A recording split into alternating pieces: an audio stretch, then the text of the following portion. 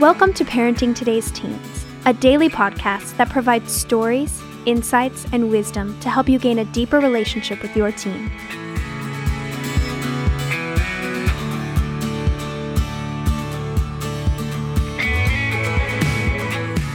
On today's episode, Mark Gregston and Wayne Shepherd talk about how to be a parent who demands more from their teen. Let's hear what they have to say.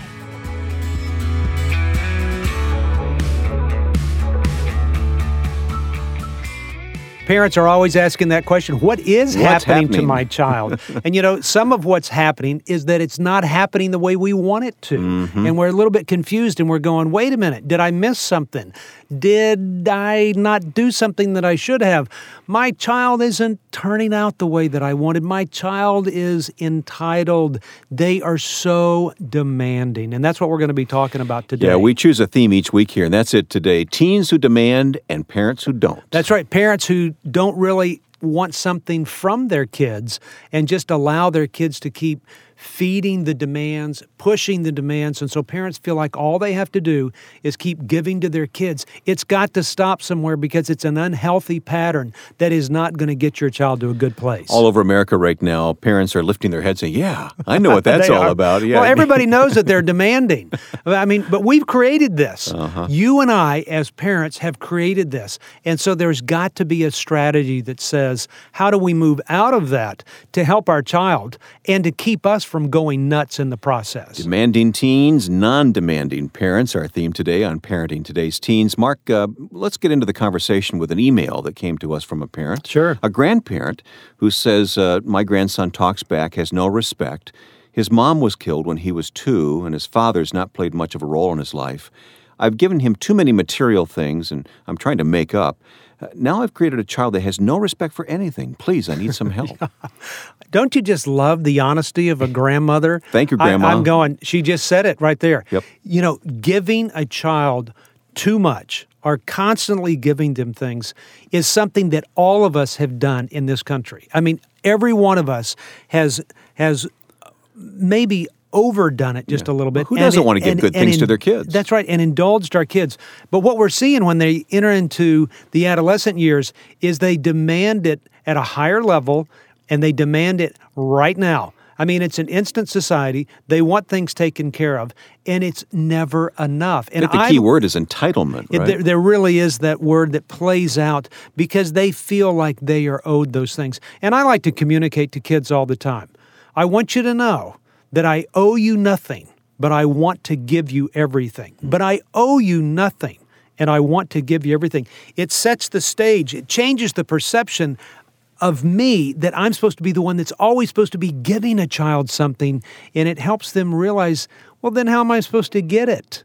And then somewhere along the line we go, you know what, that's a good question. Let's start moving in that direction. It really has to be the challenge of our culture, material things, money, because this is what it all comes down to. It really does, but you couple that with disrespect. And the difficulty is, why would I want to give something to somebody who is being disrespectful of me?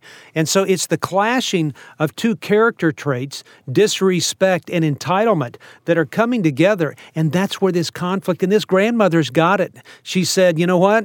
I've done too much, and she probably has. We never knew by giving so much. And at the same time, we never knew as parents that we are giving so much to our kids, things that we never had, and we would have been so appreciative of getting these things, we've almost expected our kids to respond in the same way. And so when they've responded with, it's never enough, I want more, can't we do this, can't we do that, it's a little disheartening to us as parents where we go, I can't keep up on this treadmill anymore. It's true that our culture presents a significant challenge to us in the age in which we live right now, but Jesus talked about the prodigal son. Same thing going on here. Right? What a great story. And, it's interesting to me that everybody knows the story of the prodigal son, and everybody knows the verse that says, and he came to his senses. And we know that, he demanded what was due him. He went off to a foreign land. He squandered the money. I do it my way. That's right. I did it my way, and he lost everything, and he ate the food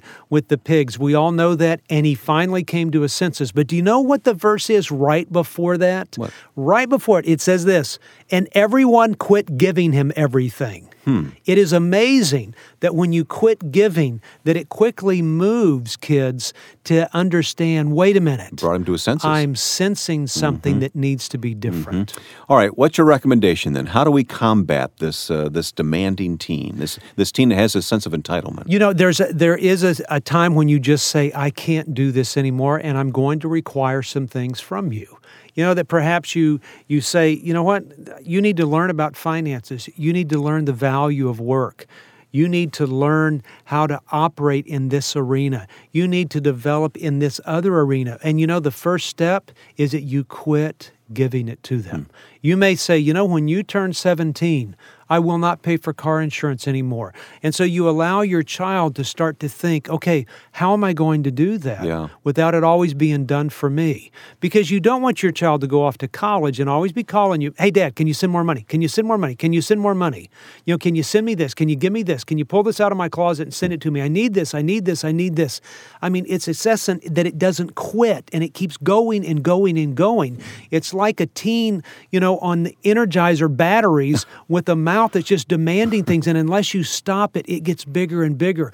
But that's not the bigger issue. The bigger issue is this child will one day get married and either look at his wife or look at her husband and say, I need you to do these things for me. Carries over. It carries over, and now we've got a problem. And so it's important during these years that we start to say to our kids, because it is such a money-hungry world, and these kids want to have possessions, we teach them about finances early. Perhaps give them a checkbook. Say, you know what? I'm going to give you all the money at the beginning of the month that I would give you during that month, and I want you to make the decisions. And so it's lunch money, it's if they have a cell phone that they may have to pay for their own cell phone, let them start to learn about that. So if they go over in minutes, they pay for it, so they learn to control their time. You really can't start too early, can you? You really can't. And parents look at me all the time because I think you need to do this when they are 12 or 13 years old, and you demand something from them. And if they overdraw the checkbook, which they will, you let them go meet with somebody at the bank and figure it out, so that what we're doing is getting out of the way, so we're letting life's lessons teach them something that they need to learn. You know, one thing we did when our kids were teenagers is we had them pay the family bills from the family checkbook so that they understood what things cost. Absolutely. And where the money went. I don't think they understand it at all. I mean, it's amazing to me that even kids down that are in their younger years, even 5 to 10 years old, understand about the wallet. And what they understand is this: I need some money out of your wallet, and so give it to me now. It's an unending supply. It really is. Yeah. And you kind of go, now, wait a minute. It's cute in the younger years, but as the prices of their toys get bigger and bigger, and as their irresponsibility continues to show itself, and their attachment to us becomes so great, we've got to learn to detach a little bit so that it creates a longing to attach somewhere else. Particularly if you've made mistakes through the years and your teens are now 15, 16, 17 years old, you're going to have to make a sudden change here. There's going to be some whitewater. Oh, there will be. But help us look on the other side of it. What's the result going to be? You know, the result of it is there's an understanding about the relationship, and they begin to understand about grace. I tell people now, go to your 2-year-old and just let him know, I am not paying for your college years. You will not get a car at age 16. You know, when you turn 12 or whenever it is, you'll have to pay for your own cell phone. Start early, you know, so that they understand it, because then they look at everything that's given to them as a gift rather than as a fulfillment of their own sense of entitlement. And so you start saying things at 8 years old, or what you do at age 14 when you see that it's not working and you can't keep up on this treadmill of always doling over money all the time. What you say to them is, you know what? When you turn 15, when you turn 16, we're going to change some of the ways that we do things. And that way they become healthy when they move to that next stage of life.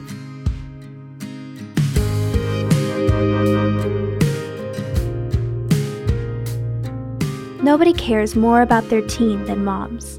But even moms can get discouraged and distracted when watching their teen go through those difficult adolescent years. You can feel alone and helpless, unable to know how to encourage your teen.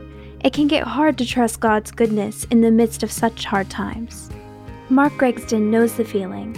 That's why he wrote Prayers for My Teen. It's a book of prayers and devotionals to help moms keep their eyes on God and their hearts uplifted, even when your teen is struggling. Prayers for My Teen is a great addition to your purse, bedside, glove compartment, or desk drawer as a simple way of reminding you of God's faithfulness to you and love for your family. Get your copy of Prayers for My Teen at parentingteenresources.org.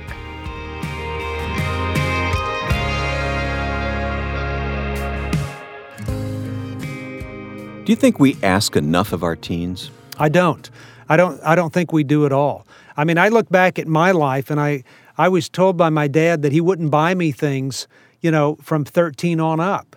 Well, it created something in me. I did not interpret that as a good thing. Right.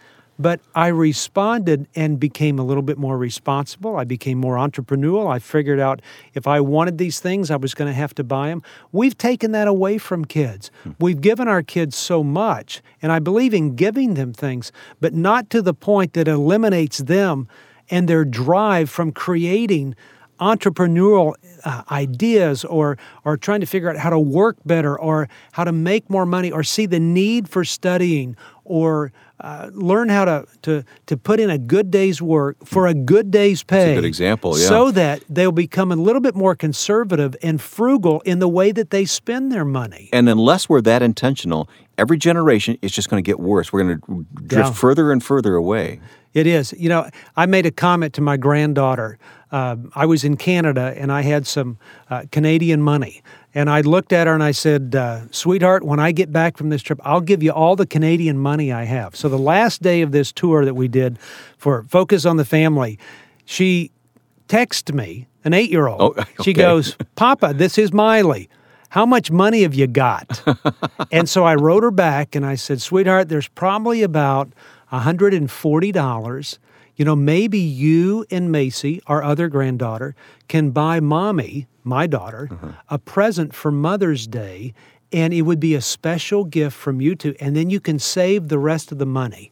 She texted me back, nope, I'm not going to spend it on Mommy, and I don't want to give it to Macy. I'm going to buy something for myself. Oh. And I thought, see where it starts? Yep. And so when we came back, she and I had a discussion. I bet you did. And I just set the money out and I said, I want you to know this is yours, but you don't get it until we have a conversation. And she's how old? She's 8. Yeah, see, that's where it starts, right? I didn't know what a quarter was when I was 8. I mean, it really is. I mean, I think it has started so young. So by the time that they get to that middle school age or junior high, it is already processing. And people say, well, no, we don't need to do that until they're 15 or 16 and get a car. It's not like that anymore. I mean, when my wife and my daughter and my 2 granddaughters go shopping, it's amazing. It's like a herd of ants going through a store, and they already know. My little granddaughter, that's 3 years old, already knows, and she's holding up clothes to her. And you know what she says? Papa, will you buy this for me? Papa, get this. Papa, get this. And there's every part of me that wants to give it to her. Sure. You know why? Because I wasn't given things when I was that young. And so it's a way for me to be something different. I think that's what we've done to our world of teens. We have given them so much and never anticipated that they were going to have this sense of entitlement. So there's a side of it that I say, you know what? The message that I want to give to them now is that I owe you nothing because I can stop the entitlement, but I want to give you everything so that they can experience grace and understand the word grace, which is getting something that they don't deserve, and it's getting something that they don't demand as well.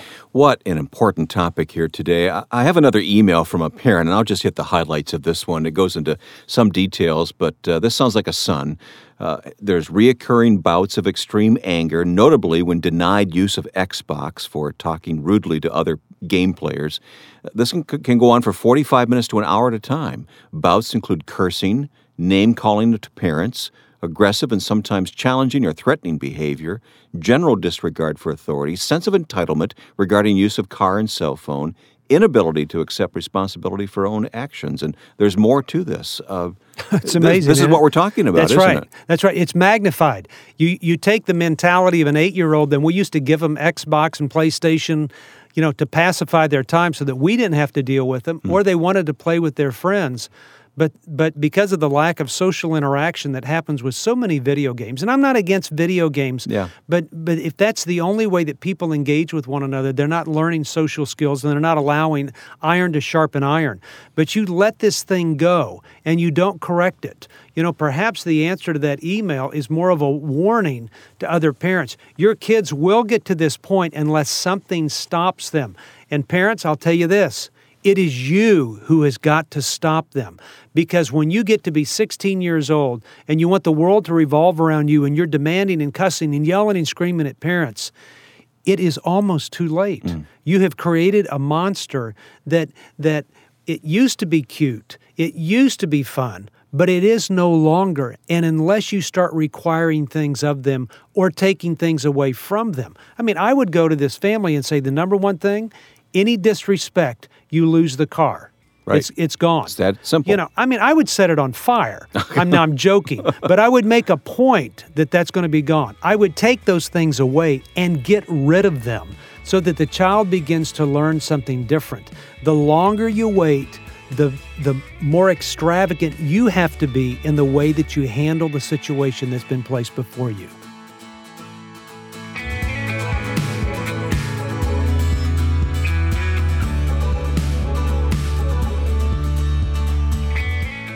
Thanks for listening to Parenting Today's Teens. For more information, visit parentingtodaysteens.org. And to learn more about Heartlight, visit heartlightministries.org. If this podcast has been helpful to your family, please share it or give us a quick rating and review on Apple Podcasts. Of course, you can listen to Parenting Today's Teens wherever you listen to podcasts. Join us tomorrow for another great episode. We'll talk to you then.